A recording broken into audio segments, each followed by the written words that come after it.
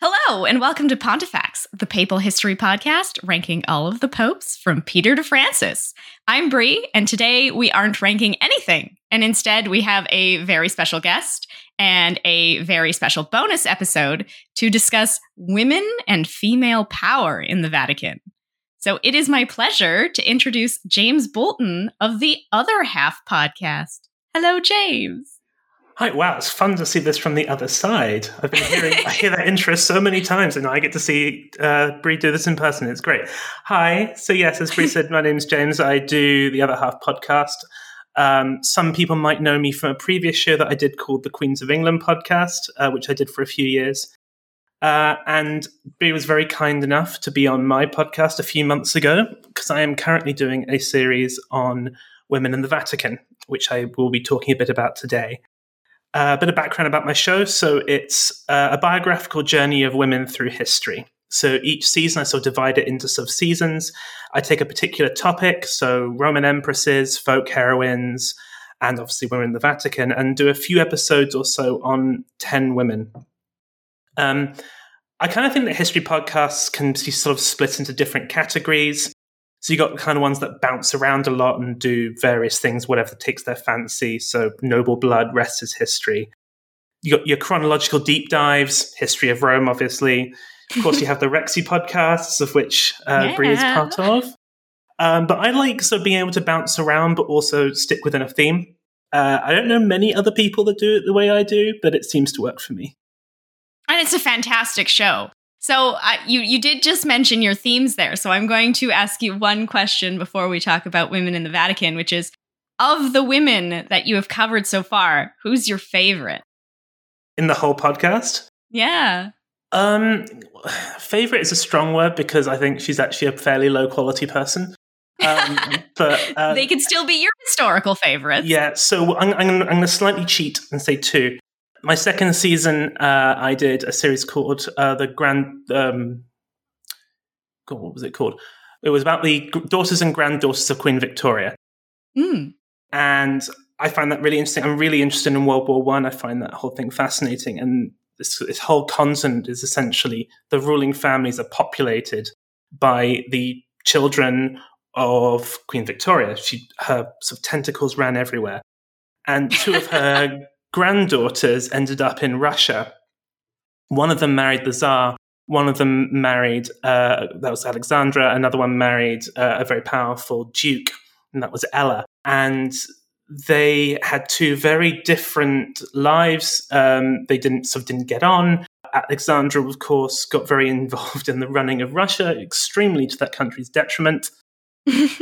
And is in part responsible for the collapse of Tsarism and the rise of communism. But at the same time, what I love about her is, from a historical perspective, is that she's just one of these wrong person at the wrong time type people, because she was a wonderful family woman, loved her husband, loved her kids. If she had just been, in a normal time, if she was supposed to just marry a German prince in a sort of tiny Alpine duchy or county, and no one would know her, and she would have been a very happy person. And she didn't want to marry Nicholas. She knew it was a bad idea. But they fell in love, and it had really dire consequences. But those are those moments in history that are so fascinating, right? Mm-hmm. They don't have to be wonderful people to be so interesting and worth talking about.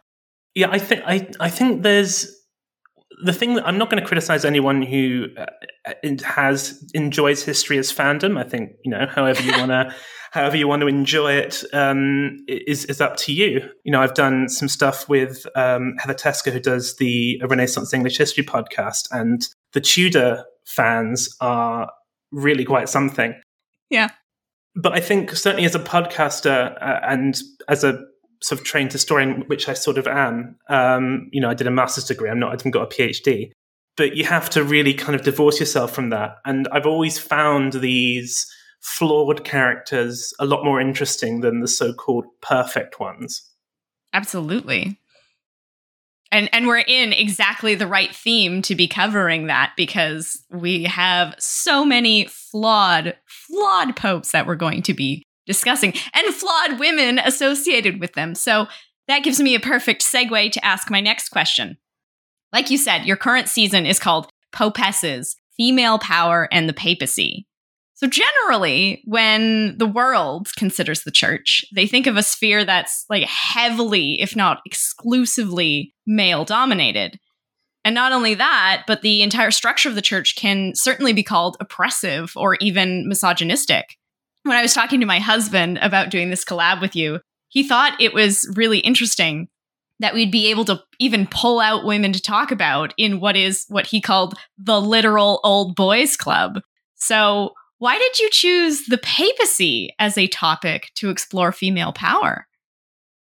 Well, the short answer is I didn't. I let my listeners choose my topic, which is probably the bravest and stupidest decision I make. But I did present it as an option for them to vote on, so that isn't really the right answer. The genesis of the idea was a book I read by someone called Linda Telford called Women of the Vatican, the name of which I shamelessly ripped off, which covers a lot of the same women that I ended up covering. I generally, when I do these episodes, I find a book like this and nothing else is to find ideas for people to cover. It's not the most useful book for a podcaster. Number one, she doesn't list her sources, which is the cardinal sin, which makes some of her assertions a little difficult to prove, and she gets some of her dates a little mixed up, which is a little bit frustrating. But I think the two things that interest me most, so I'm sort of come from a sort of a medieval royal historian sort of background. I did my sort of master's on queenship in Anglo-Norman England. So I've always been really interested in how female power intersects with male power, and more how male power uses women in its sort of power structures and how it can differ over time. Mm-hmm. My wife is an art historian by training, so she knows a lot about the Renaissance, and I know very little certainly about the Italian Renaissance. So this is all a big ruse for me to sound intelligent in art galleries. But again, for me, it's mostly kings have wives in general. Kings have wives, and why? And they're queens. If they're not kings, they're duchesses or whatever. And some kings don't use their wives for very much. Sometimes they're just, baby makers or alliance sealers. But a lot of queens had big roles. Generally, they were in charge of the court. They could sometimes be regents if their husband died and they had a minor. Or a lot of the time, if the king was off fighting a war, she would be left in charge because she was kind of the most trustworthy person around. Mm-hmm. But popes don't have wives. Well, mostly they don't have wives. So where do women fit in this whole thing? They don't have wives. They, again, generally don't have daughters. So they're generally not, marrying them off. Again, they did, but in general, they don't.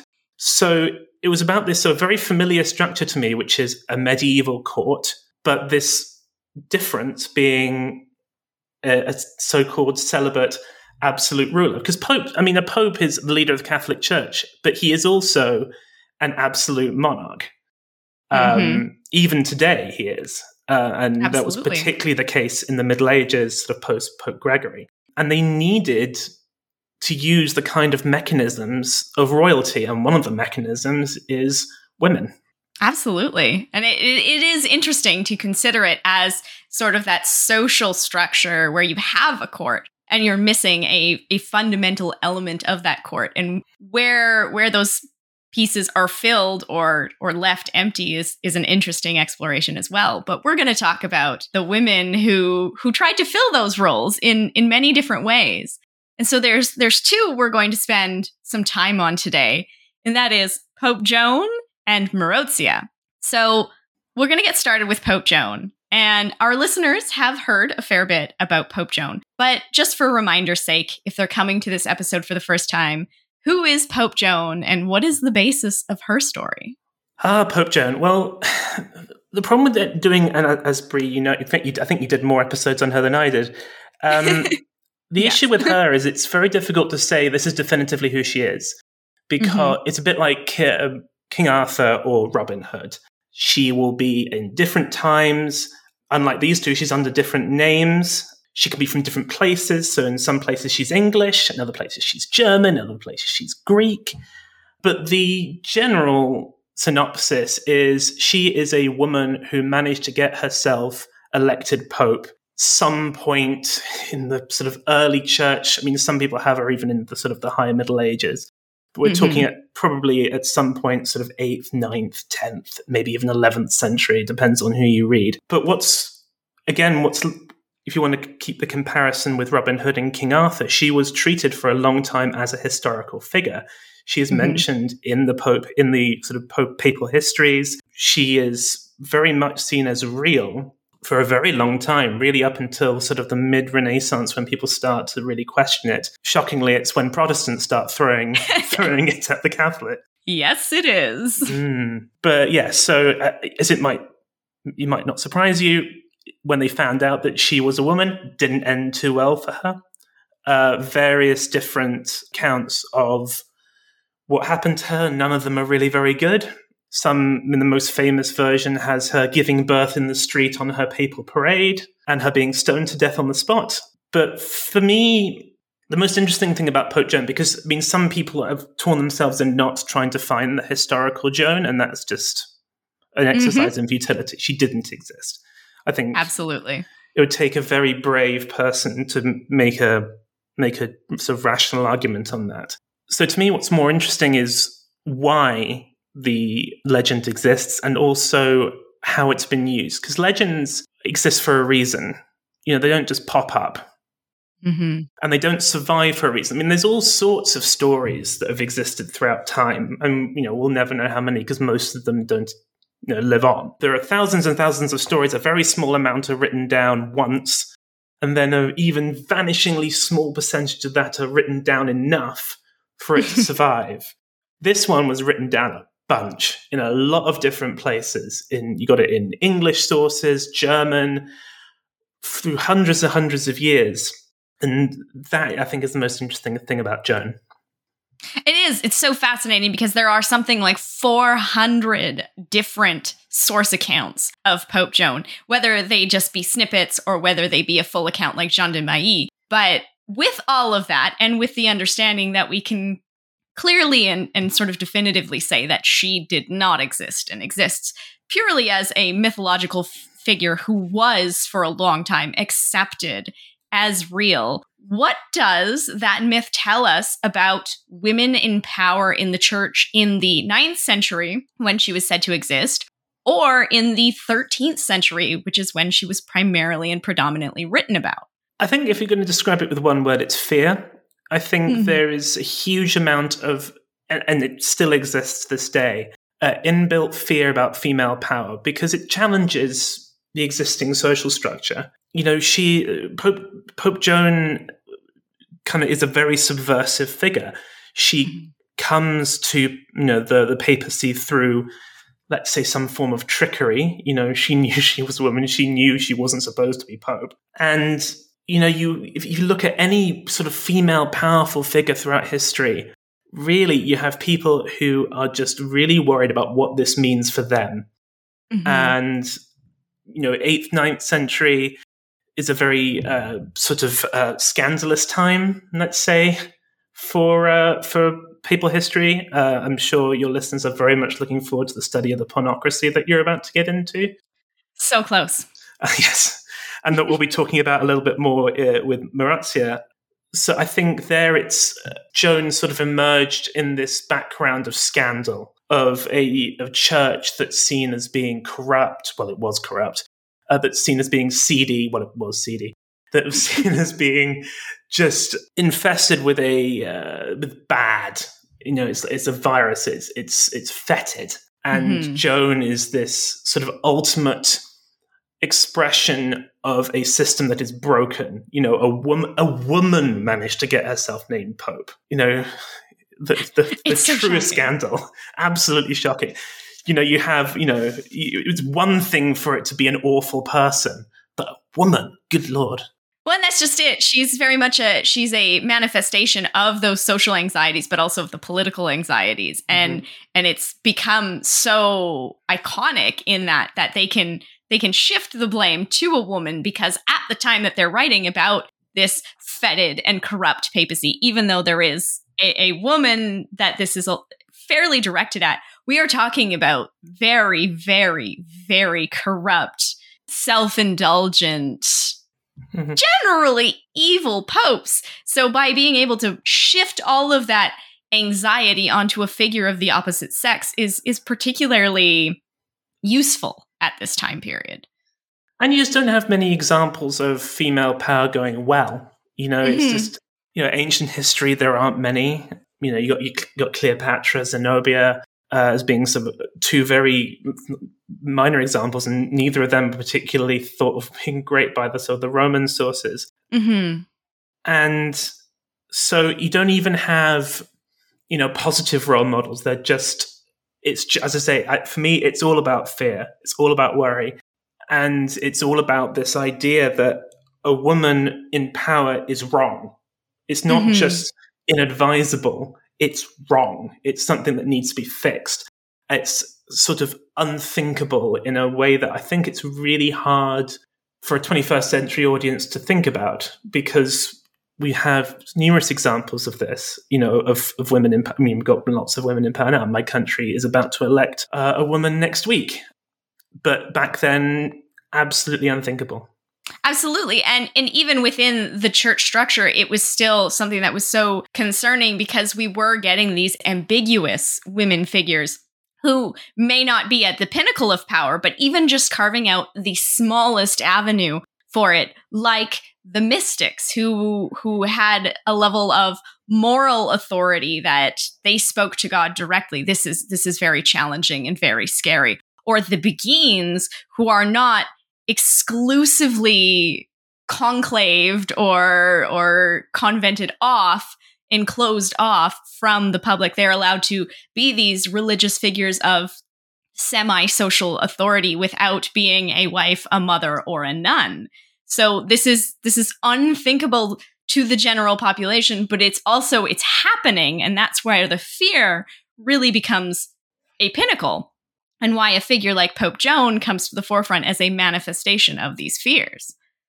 Exactly. And I think if you look at the women, if you have sort of powerful women that are more accepted, that aren't thought of as being particularly evil, it's generally the ones that stay in their lane, yes, that generally conform in general to the expectations of what a woman should be. Okay, a woman in power, that's a bit weird. But if they, stay, they marry a husband, and that husband is the one that's doing most of the power. If she has children, if she gives a lot of money to the poor, if she does an awful lot of religious foundation, if she does these sorts of things, then that's less bad. Yeah.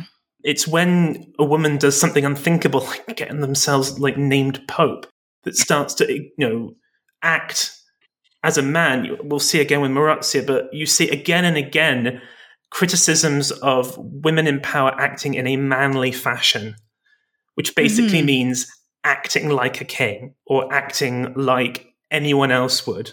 But, acting as a man, it's seen as being male. But of course, it just means exerting power. But women weren't supposed to do that.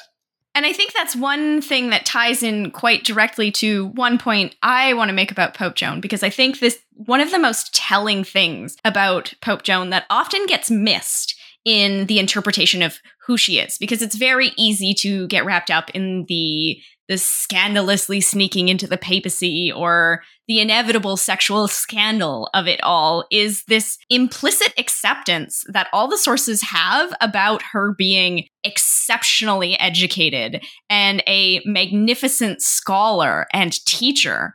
We're told that she was in every way able to hold her own and impress the greatest religious minds of the day. So there tends to be this general thought or understanding about the Middle Ages that they believed women incapable of the intelligence required to be educated or to have any sort of role. But the fact that this aspect of Joan's story, how brilliant she was, how educated she was, isn't part of the scandal.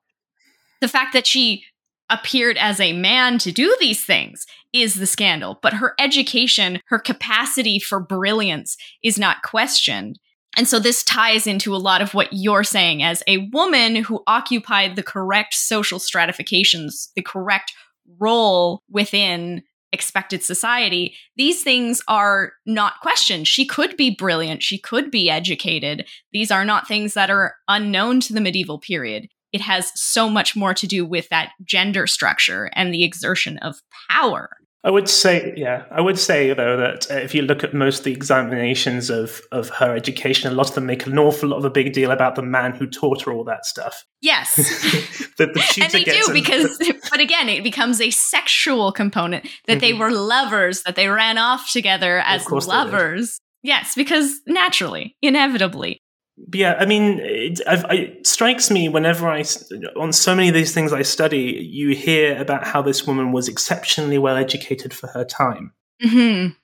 And I hear this enough that I'm starting to question whether that's just a bit of lazy historianship, that maybe women generally were fairly well educated. I think it depends on the depth. Okay, when I say women, I'm talking really largely you're talking about your top nobles, your princesses, your duchesses.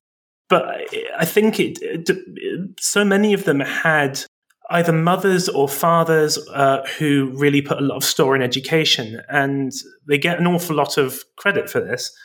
And I'm starting to wonder, really, whether actually, in general, women were fairly well educated, noble women at least.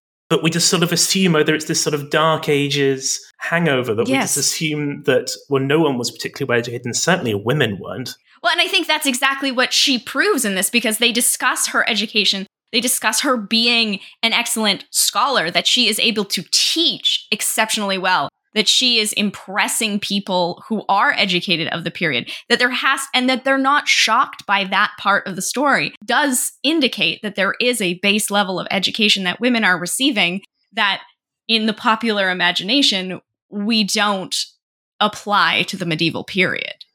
Yeah, I mean, you're never going to get any disagreement with me on a point of the medieval period being looked down on, because the podcast goes through all the history, but at heart, I'm a medievalist. And like all medievalists, I'm slightly sensitive about how other historians look down on us. You've got it out for Baronius. Exactly. Yes, we just defined in our last recording the Saeculum Obscurum and his lovely contribution to the popular imagination of the medieval period. So, but the one thing that we mentioned prior about Pope Joan is that part of what made this myth so popular in the time is that it was such a manifestation of what was happening in the papacy, particularly in the 9th and 10th century. And that very, very smoothly leads us into the next woman who Pope Joan may have been created to have been a public criticism of. And this is Marozia. So who is Marozia? Yeah. So I was really looking forward to covering Marozia. So she is well and truly in the pornocracy. So it's this period of papal history that is seen as its most seedy, its most scandalous, its most its darkest period in its sort of long and dark and seedy history. I cannot believe that no one has written a book about this. I know. I cannot believe there hasn't been a TV series about it. It's amazing. No one would believe it. I think that's the problem with it, is they would do an amazing, accurate as possible story about Marozia, and people would go, absolutely not, that never happened. That's the problem. Even just this period. I mean, the Borgias are so tame compared to this period. Yes! So my favorite thing about it is our main source for this whole story is by a guy called Liutprand of Cremona, and the book is literally called Revenge. Or Retribution, depending on your translation. So she was born in the sort of late 9th century into a noble family. Her dad was a duke and head of a very powerful sort of Roman faction, one of those sort of Roman gang lords that kind of roamed around. Her mum, Theodora, always love a powerful woman called Theodora, was a really sort of powerful, sort of seen as kind of the brains of the family. And she gets all the usual, like she's masculine. But the difference between this and, say, Pope Joan, although Pope Joan has been sexualized, this is a very much more sexual story than Joan. I said Joan is a lot about fear. This is all about sex, really. Mm-hmm. So her mum and dad had a couple of daughters. One of them was Marozia. Theodora is, if you believe the stories, had sex with basically everyone. Mm-hmm. But what seems to be fairly well established is that she may have been sleeping with the Pope Sergius III, a very sort of nasty, ruthless man. I won't spoil too much about him because I'm sure you're looking forward to covering him. Absolutely. But he is definitely in the sort of Alexander VI type story of this sort of very Machiavellian, before Machiavelli sort of person. Anyway, he, very naughty, had a mistress, Marozia. She was 15. And that was her sort of entry into sort of power politics. And it's impossible not to think that her mother had this incredible influence on her. She saw how her mother operated, and she operated in much the same way. Mm-hmm. She was mistress of the Pope. She did get married. She married a local count called Alberic. And she had a son around this time whose paternity is, let's say, uncertain. It could be Alberic, could be the Pope. Don't know. Pornocracy, I mean, is mostly seen as this sort of very incredibly seedy sexual time, but also as a period of incredibly short-lived popes. None of them seem to last for more than a couple of years. Sergius didn't last a huge amount of time. Then loads of short-term popes her mum is said to have really masterminded this whole thing, you know, getting the right person in. I think really it's a lot of sort of placeholder old guys until she can get the guy that she really wanted in, which was her lover. Yes. A guy called John X. Mm-hmm. All this time, Marozia is sort of enjoying her life as a sort of local, powerful countess. And it was when she sort of enters her sort of late teens, 20s, she decides that she wants a bit more. And I think another truism of women in power really throughout history is that there's barely enough room for one, there's certainly not room for two. And some of this might just be a lot of sort of gossip-mongering historians and chroniclers, but really there's room for like one female power broker. And her mum was that, and Marozia wanted to be that. So Marozia teamed up with her husband. He was the military muscle. She had all the social contacts. She's said to have used an awful lot of extramarital sex to build those social contacts. How much that you believe depends on how much you believe some really quite biased sources. She apparently managed to get herself named as a senator of Rome, which is very, very unusual for a woman. Mm-hmm. Initial plans didn't work out so well, but she did eventually manage to overthrow her mum. She got married again. Her first husband died, and she then took on this role as the power broker. She's the one that's kind of the great sort of chess player, moving things around, making popes, breaking popes. Literally. Exactly. But then, and this is, again, comes a lot certainly in the series I've been doing, she made a really bad husband decision. So husband number 3 was a foreigner, which is real bad, and managed through some shenanigans to be named King of Italy, which made Marozia a queen. Incredibly briefly, she was a queen. It was as I've written couple hours. In my notes, I've written for about 5 minutes, but it was a few hours. Yeah. Because during the wedding feast, some sources say it was a little bit after, but most of them say during the wedding feast, her son overthrew her and she was thrown in prison, and then she died either of old age or maybe she was murdered. But yeah, that's Marozia. It's a real rip-roaring tale. And we're going to cover it in detail because the other piece that is so important about understanding Marozia is that not only is she this incredible power broker, she succeeds her mother as a senatrix of Rome. This is incredibly important. This is our baseline secular power. But she also creates a papal dynasty of herself. So whether or not her first son was the child of Pope Sergius or not, which we will discuss in so many details when we get to that episode, he does become Pope. That is who she wants to be Pope, is her son. And then she will have 2 grandsons that are Pope. and 2 great-grandsons that are pope, and 1 great-great-grandson who will be pope. So this is a woman who entrenched herself not only in power, but by blood created a sort of inheritable papacy for quite a long period of time. So she leaves a legacy that even after her downfall survives her by so incredibly long. And that is something we do not see in the stretch of the papacy. No, and I think we were talking earlier about how it's really important to think of popes as monarchs. Because the idea of creating a dynasty is not that unusual. It's entirely something that's entirely familiar to someone living then. You know, kings, dukes, counts, they all want to create dynasties. We think of popes as being, you know, the head of the Catholic Church, but that's certainly not their only job. And I think throughout history, it's really seen as kind of like 3rd or 4th on their list of things to do. Especially in this time period.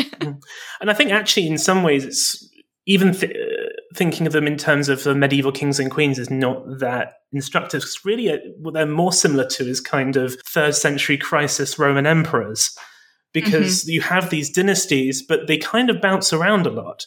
So although Marozia had, you know, children, grandchildren, great-grandchildren who are named popes, they weren't all in a row.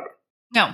You know, you had, you know, dynasty will be in power for a bit, then, you know, another family will take control of the papacy for a bit, then they'll come back. You know, it's this sort of, you really get the thing almost as this crime family, syndicates that are ruling Rome. And Marozia, for a little while, it wasn't for a huge amount of time, was the kingpin. She was La Donna. Yeah, she was the one in charge. But what makes her different, I think, from a lot of these people is the way that she used being a woman to her advantage.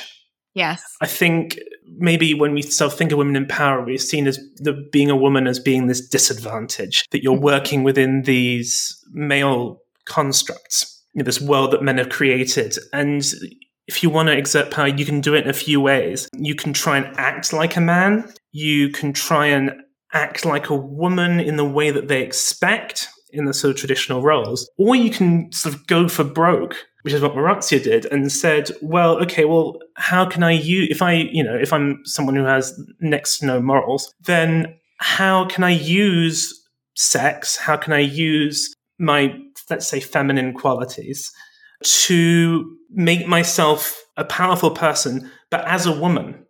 And I think a man couldn't have done it the way that she did it.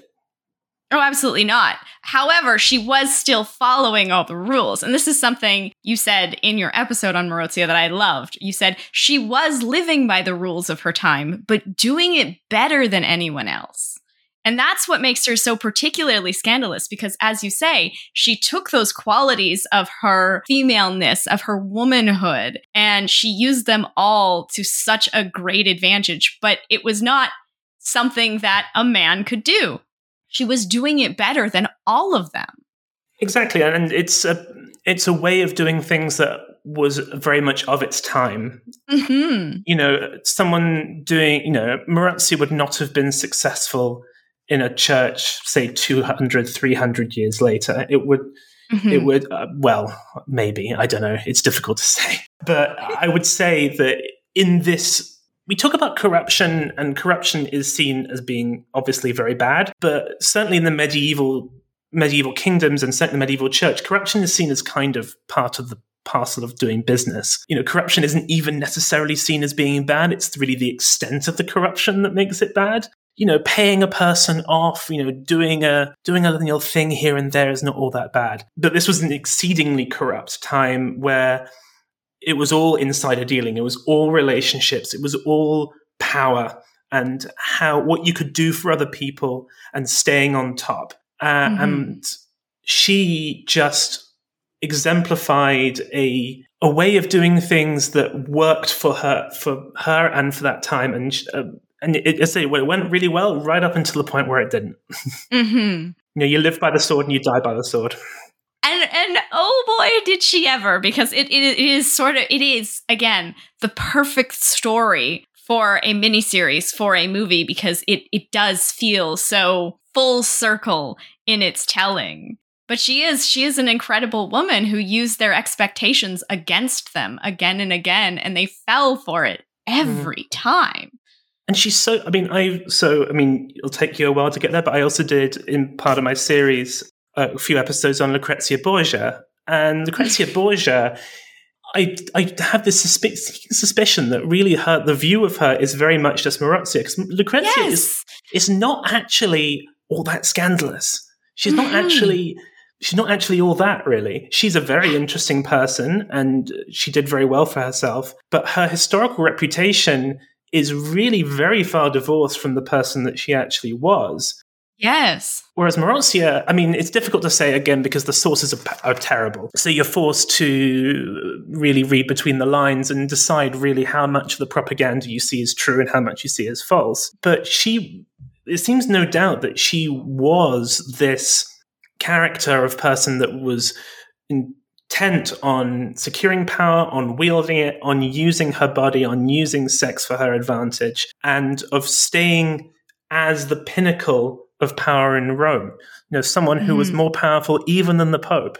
And it's interesting as well, because if we look at what Marozia represents about what's happening in terms of the power of the papacy, or what's happening on the political sphere, this is a period of massive volatility. This is a Rome and an Italy at its most weak and unstable. The popes who are coming to power have no actual power. They have no piety. They have no prestige. They're not being respected by the political figures of the day. But the political figures of the day are just as much at risk, because we have this Italy that is inviting a king in and saying, you will be our king. And when they tire of that king, they invite another one in to come and topple him over. And this happens repeatedly through the period. So the fact that Marozia is there as a power broker, and even if you want to stretch back to Theodora, her mother and her father, although primarily her mother, having control of the papacy for a stretch of popes and being relatively stable for that period, that is so not what is happening everywhere else. And so when we come back to this idea of her doing it better than everyone else, she is the only marker of mild stability in a period that is not stable in the slightest. Indeed. And the only way that you can do it is by being hideously corrupt, and you have to live by the rules of the time. Absolutely. A hard and fast, whiter than white anti-corruption campaign wouldn't have lasted 5 minutes. No, she made. I'm not going to sit here and say that she was. I would never say that she was perfect, but I'm not going to ascribe a kind of morality to her. Although I think I did earlier, which I sort of regret now. Morality is relative depending on the period you're in, but. She did make mistakes. She, most notably with her final husband, I think there was definitely a bit of greed there in terms of wanting to be a queen, and who wouldn't want to be a king or a queen, really? It's just so fascinating to see the archetype made real.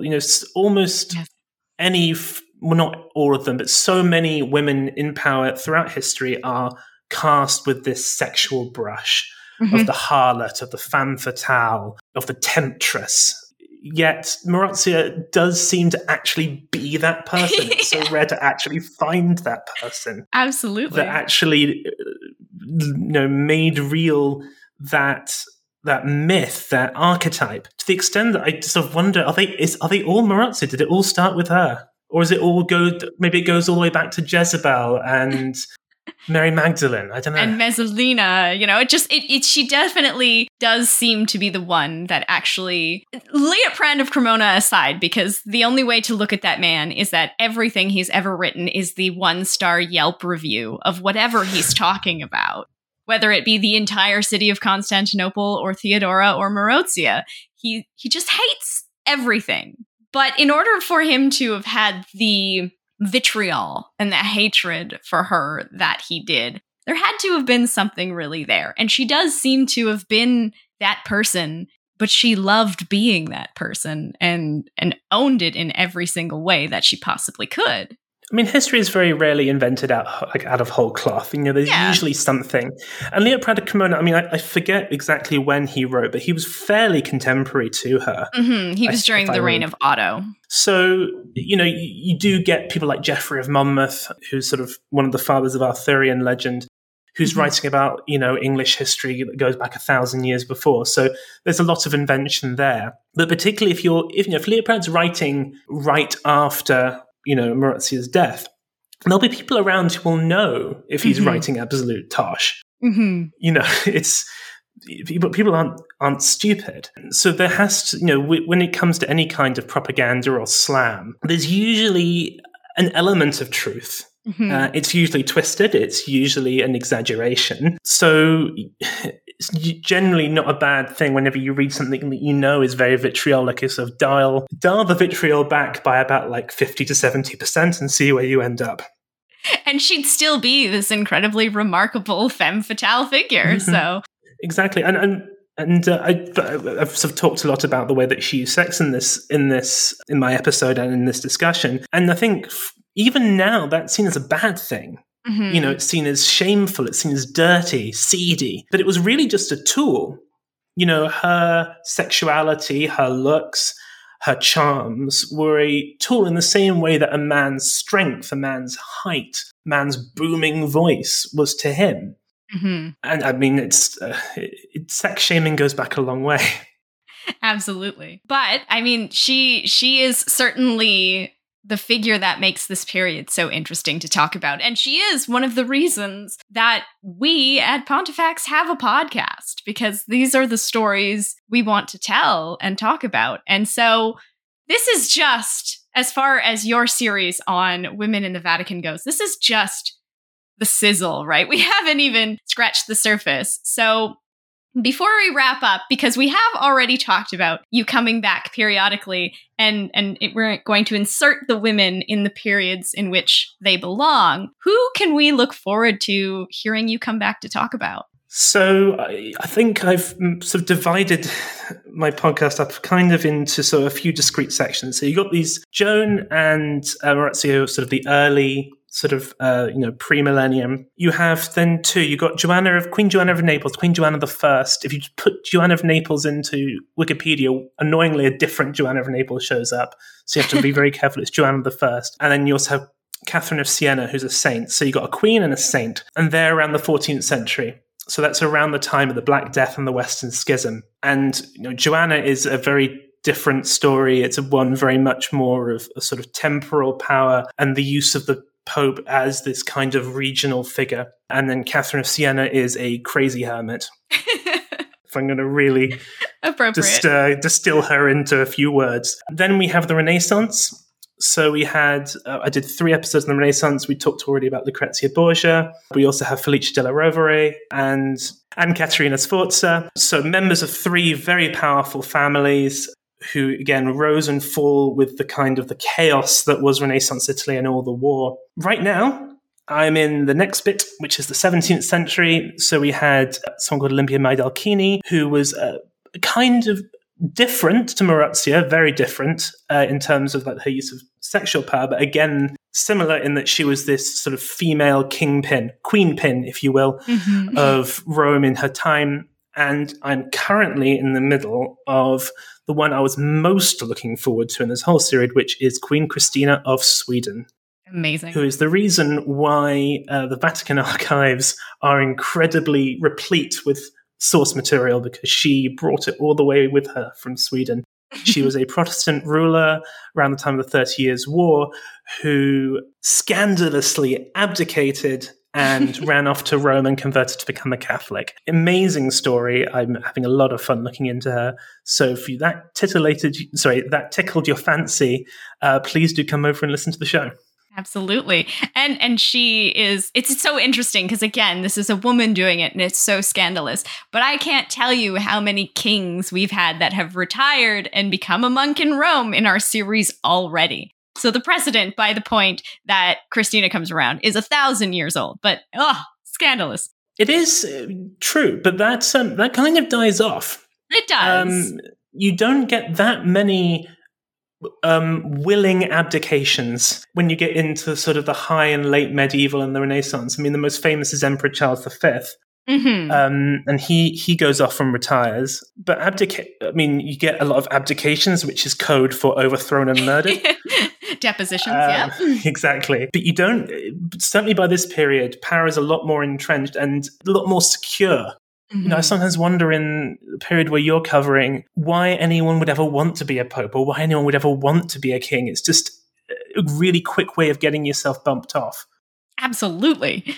Things were, not that much more secure in the 17th century, but at least a little bit more. And then you're going to finish your series with Pascalina Lehnert. Yes. So to peel back the curtain a bit, I often think of the job of the history podcaster as staying about one lesson ahead of the listener. So I haven't looked into her in a great amount of detail, but she's a 20th century figure, and she was a nun that again was seen as a sort of power behind the throne in the sort of mid to early 20th century. So I would love to tell you about her, but I haven't found out about it yet. So I look forward to finding it out and sharing it all with you. She is a very interesting person. You're going to have a lot of fun with that episode, especially because it's during the papacy of Pius XII, which is heavily charged, particularly right now, because as of 2020, the secret archives on Pius XII have been opened. So you're going to have a lot of fun with all of that. Oh, good. Pope Pius, entirely uncontroversial figure. Not at all. No controversy there. Just, sweet, soft, gentle man. So thank you so much for being with us, James. We've already discussed, like I said, having you back, so we will definitely see you again. And I'd like to end with sort of one final question predicated on something that happened 2 days ago at time of recording.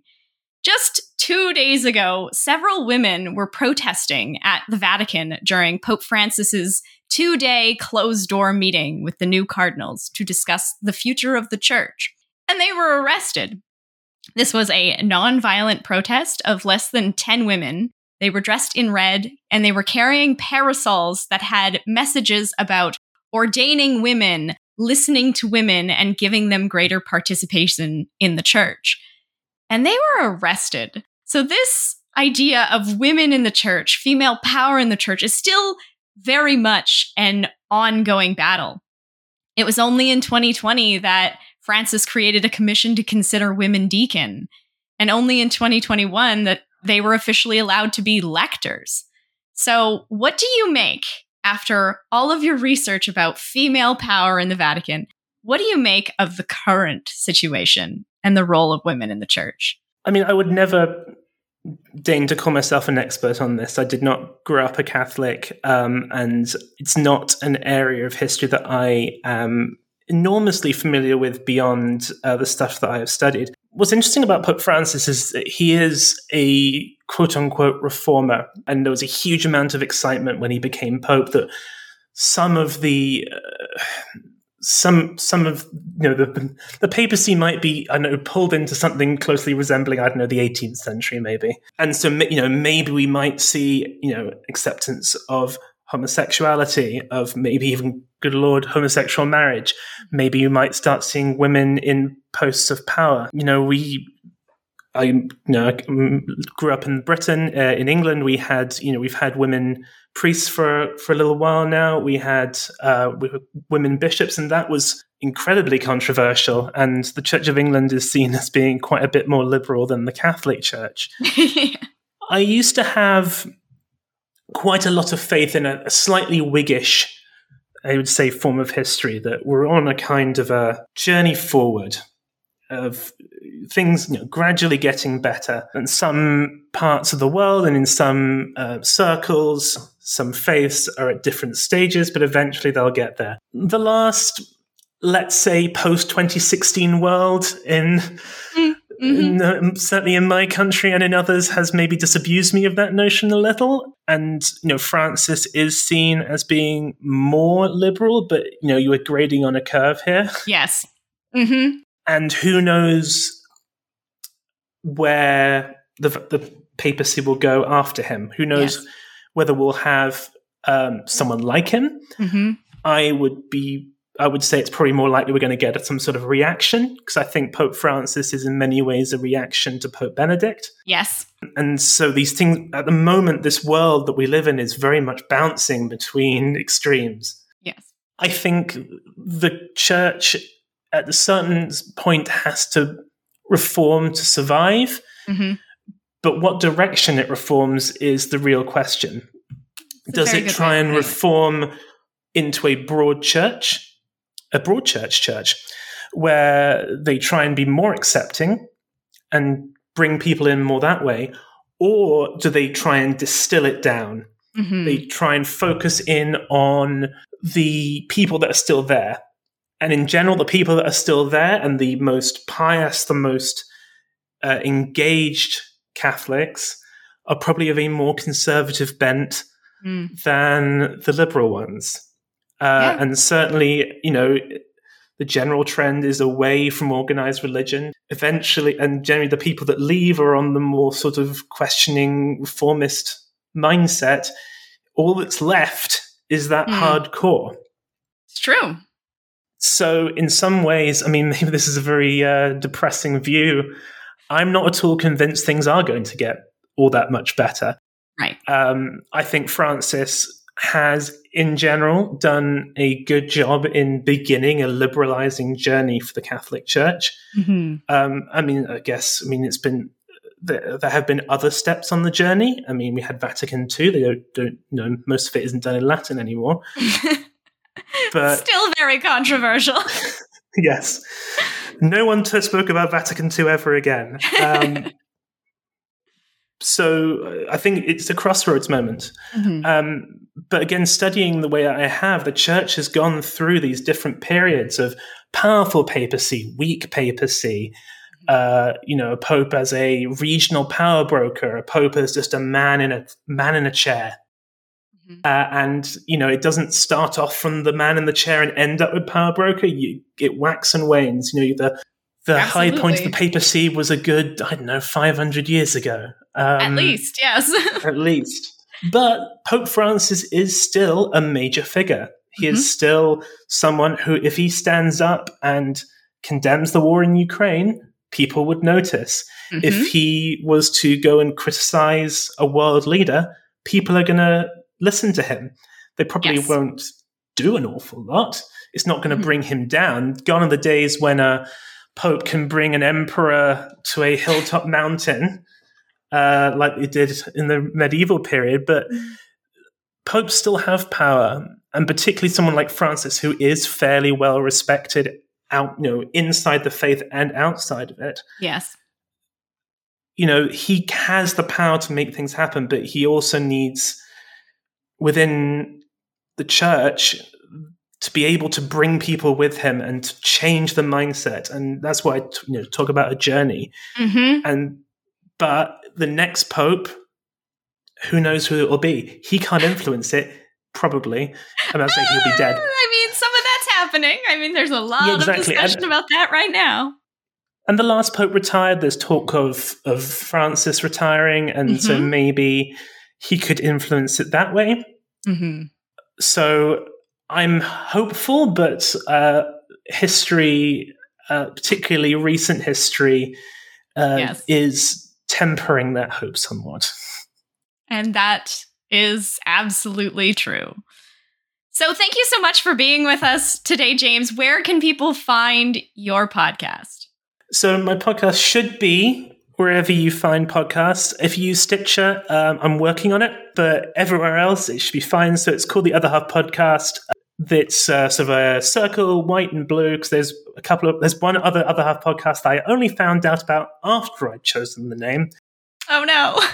Exactly. I've done quite a few series, so obviously for your listeners, Women in the Vatican, I'm on woman number 9 of 10, so we're nearly done. My listeners are currently picking the next one, but we're likely to be moving away from Italy, which is sad for you guys, but I'm quite looking forward to a bit of a change. Absolutely. Well, on that note, we can say thank you for listening and goodbye. Bye.